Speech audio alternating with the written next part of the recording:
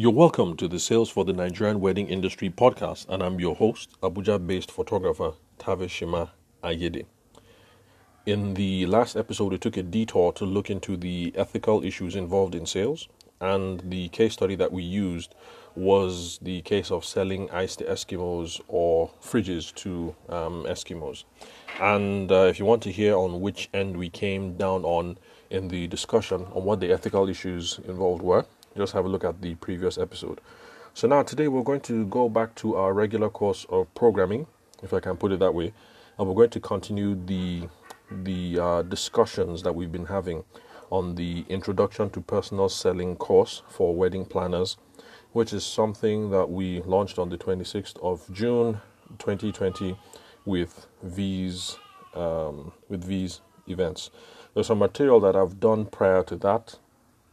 That is prior to 2020, something in 2019, and that was with my friend Laura Michael Phillips of Posh and Pristine Events, and we will examine some of those materials in the future. So now, the primary purpose of the course that I had with them was to expose them to this idea that the primary purpose of the wedding planner isn't necessarily wedding planning per se, but your primary purpose is to create a customer. So your primary function is marketing. So that's my central premise. That's my central argument in the course material. That as a wedding planner, your number one job isn't necessarily to plan weddings. That is ancillary. Your main purpose actually is marketing, because if your marketing game isn't on point, if you don't find any customers, then you have no weddings to plan. Okay, so that's a recap. That's going to be the central premise that runs through everything. Now today I want us to look at what personal sales is. For those of you who've been following from day one, you already have the basic idea that it involves a couple of elements, one of which is meeting potential customers face to face in order to gain a commitment or to secure their business. As it relates to wedding planners, it's the idea that you have to meet potential customers, potential brides and grooms or their parents, and you have to have a sit down, a one-on-one, face to face with them in order to get them to sign the check and have you as their wedding planner. Now, it's not necessarily a face-to-face thing per se, as more of a one-to-one persuasive context. So you don't necessarily have to be looking at the person eyeball to eyeball. The reason why I'm bringing this up is because at the time of this recording, we're still in the thick of the corona situation, and so that might not necessarily, not all clients might find that desirable to want to sit down with you at your office or in their home. The emphasis here is not necessarily the face-to-face nature of the communication, but rather the one-to-one intimate nature of the contact the whole time. So even if if you're in person, obviously that's pretty intimate and one-to-one. If it's an email, the context of the email has to be that intimate and one-on-one. I'm sending this email to you. It's not a broadcast. The same with SMS exchanges that you're going to have with your prospective brides and grooms and their parents, and the philosophy is the same, whether it's WhatsApp or whether it is Zoom. So what makes it personal sales is not necessarily whether it's face-to-face per se, but that you intend to have one-on-one intimate communications with the person that you're talking to. Basically, no matter what the medium is, whether it is Zoom or SMS or over the phone, the customer, the person that you want to be the customer, the bride or the groom or their parents, they have the idea that you have, that they have your sole and undivided attention. So, now that we've put that out of the way, I hope that in future, when virtual reality becomes a thing, that if it happens to become a thing before we get called to go back to heaven to be with the Lord. So assuming that it becomes a thing, let's say virtual reality becomes a thing in the next 10 years, that would still be considered personal selling if, when we hop on the virtual reality pod, or if we wear the virtual reality goggles or whatever the technology might be, we intend to have a one-on-one interaction with the client. Okay, now, why is personal selling important for wedding planners? That's also another question that we looked into. In my own opinion, personal selling is important for wedding planners because in the early days, for those of you who are starting out, your initial interactions with your customers are all going to be face-to-face, mostly face-to-face anyway, because when it comes to the wedding space, typically we start off with family and friends and other people who are within our personal network or our personal circle. So you're going to start off planning the wedding for your sister, your cousin, your friends, or your friend's sister, or let's say your GM at the office. Let's assume that you're still gainfully employed. So let's say you're still at Zenith Bank and your GM's daughter is getting married, and you can offer to plan the wedding. But bottom line is, those are going to be the initial, the first tranche of customers that you're going to have will come through face-to-face and one-on-one interactions.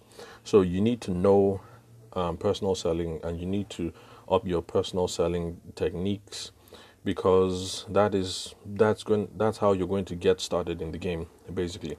Then your second order clients will want to meet you in person at some point, because when it comes to weddings, especially for those of you who are wedding planners, big sums of money are involved. Since you're the wedding planner, you're probably going to be going over the total overall budget with them. So it's not going to be as simple as dealing with the wedding photographer only, where you're just talking about sums that could be anything between 250,000 naira to maybe 500,000 naira or a million or whatever. But the bottom line is, you'll be discussing the overall budget for the whole wedding. Since I'm not a wedding planner, I have no idea how much it costs to throw a wedding these days. But I won't be surprised if you are, with your clients, looking at overall sums that could be anything between 5 and maybe 10 million. And usually people are not going to want to have these conversations over the phone. You probably want to sit down, come over to your office, if you do have an office as a wedding planner, so that you can call several other sub meetings so that they can get to look at samples, not just from the photographer or the caterer, but other people. But bottom line is, your first order clients are going to be people in your immediate personal circle, so you need to learn personal selling skills. Your second order of clients will most likely want to meet you face to face at some point before they start discussing budgets that run into millions of naira and start discussing your own fee. Then, basically, your interactions are going to be more and more of a personal nature as you start in the business and as you continue to grow in the business. Now, the key reason why personal selling is something that we should all master, in my own opinion, is because it is the best way to extract customer lifetime value. Customer lifetime value basically is repeat business and referrals. So that's the idea, that you get to do business with Mr. A, and Mr. A keeps coming back again and again and again until priorities change or he moves from your neighborhood or whatever. And also the people that Mr. A talks to, so that they also get to do business with you as well. So that's the idea behind customer lifetime value: repeat business and referrals. Now, that is what some people today call as relationship marketing. In my own opinion, that's just bunk, because not that relationship marketing is a bad idea. What I'm trying to say is that the substance of what people are calling relationship marketing is already something that has existed for a very long time, which used to be called personal selling or personal sales. So in my own opinion, I think instead of looking at what people are calling relationship marketing online today, you're probably better off just going back to your uni, assuming that you live close, to your uni, or you happen to know someone who is still in uni, and they can check out one of the business books from the library, and you can just read through the whole section on sales, especially the subsections on personal selling, and you get a lot out of it rather than what a lot of people are calling relationship marketing in quotes today online. So I've already said that customer lifetime value is the how do I put it? The financial value that comes after that initial transaction. So you plan Mr. A's daughter's wedding. Mr. and Mrs. A are really happy with how you performed, and so because of that, they have 4 other daughters, and you get to plan the other 4. Not only that, Mr. and Mrs. A get to talk to Mr. and Mrs. B, C, and D, and hopefully you can get a slice of that action as well. In the class that I had this year in June, I explained it to them using my experience during my when I was having my National Youth Service Corps when I was in Kano, and I lived off Hadejia Road. There was this guy who used to sell meshai, and my host in Kano was a bread and tea kind of guy. So I used to buy sometimes 2 loaves, sometimes more loaves of bread, so that we just, at the time he wasn't married, so I'd come back from my primary service and my PP. I used to go to PP's private practice in legal circles. So I'd be done with my primary assignment, I'd be done with my PP, so I'd just buy a loaf of bread and we'd sit down there in front of the TV. And I can't remember who was the president at the time, but basically we'd just eat bread, sip on tea, and abuse the president while watching network news, if they happened to be light. So I would buy a loaf of bread at about 120 naira per loaf. And like I told the class, I used to buy at least 2 loaves a week. And we did the math, multiplied by 52 weeks in a year, even though I was in Kano for a year and a half. But we just stuck with 52 weeks, which is 1 year. And the amount came up to 12,480 naira. I didn't verify that amount. I didn't bother to because I'm not good in math. So if you happen to be listening to this podcast now and you say the math is off, pardon me, I didn't verify the figure. I just took it on face value that they are better at math than I am. So anyway, so they were surprised, some of them in the class were surprised to see that the simple thing as 120 naira loaf of bread can add up to that much at the end of the day. So what I was worth to that bread seller was not 120 naira. I actually was worth 12,480 naira to him. So that was in the past. That was what each person who came through his joint was worth. The funny thing is, people who didn't make as much money as I did back then, remember I was a copper and also doing some legal stuff on the side, so I wasn't making a ton of money, but I suspect that I was better off than the laborers who used to come there. But the thing is, picture this, I was doing a loaf, 120 naira per loaf, and some of those people would come and just have, I'm not sure what was called in Kano, but back when I was in Lagos, there was this thing, agege bread, and agege bread would typically be half the price. Now the thing is, those fellows who show up and do the agege bread at half the price, 60 naira or 50 naira, typically come there every day, and so they end up spending more than that 120,000 naira per loaf than that I did. So, funny thing is, I seem to have a better quality of life, but even the laborers were worth more to the bread seller than I was. Well, anyway, all this is besides the point. The main thing is there's an initial transaction, which is 120 naira, or in your own case, if you're a wedding planner and they're paying you, let's say 100,000. But then we have to find ways of capturing the value that comes beyond that. So it's not just about the 100,000 naira that they're going to pay you now, but to see what future value can be derived down the line. Now, that brings us back to a central question that I addressed in an earlier podcast. Are weddings a one-off transaction for wedding planners? It's something I would want you guys to seriously consider, because in Abuja, I run into a lot of people who assume that there's no continuity, that there's no extra There's no extra value to what it is that we do. The assumption is that you plan one wedding and then that's the end. But I want us to seriously consider if there is future value that can be mined from the relationship.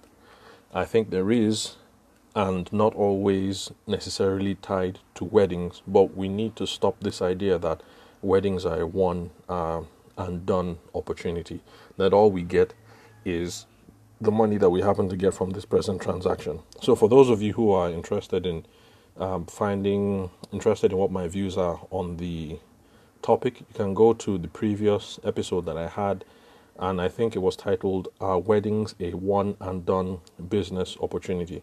So in whatever podcast catcher you're listening to, iTunes or Stitcher or Google, all you have to do is go back to the topic list view, scroll down in the feed, and you will find it.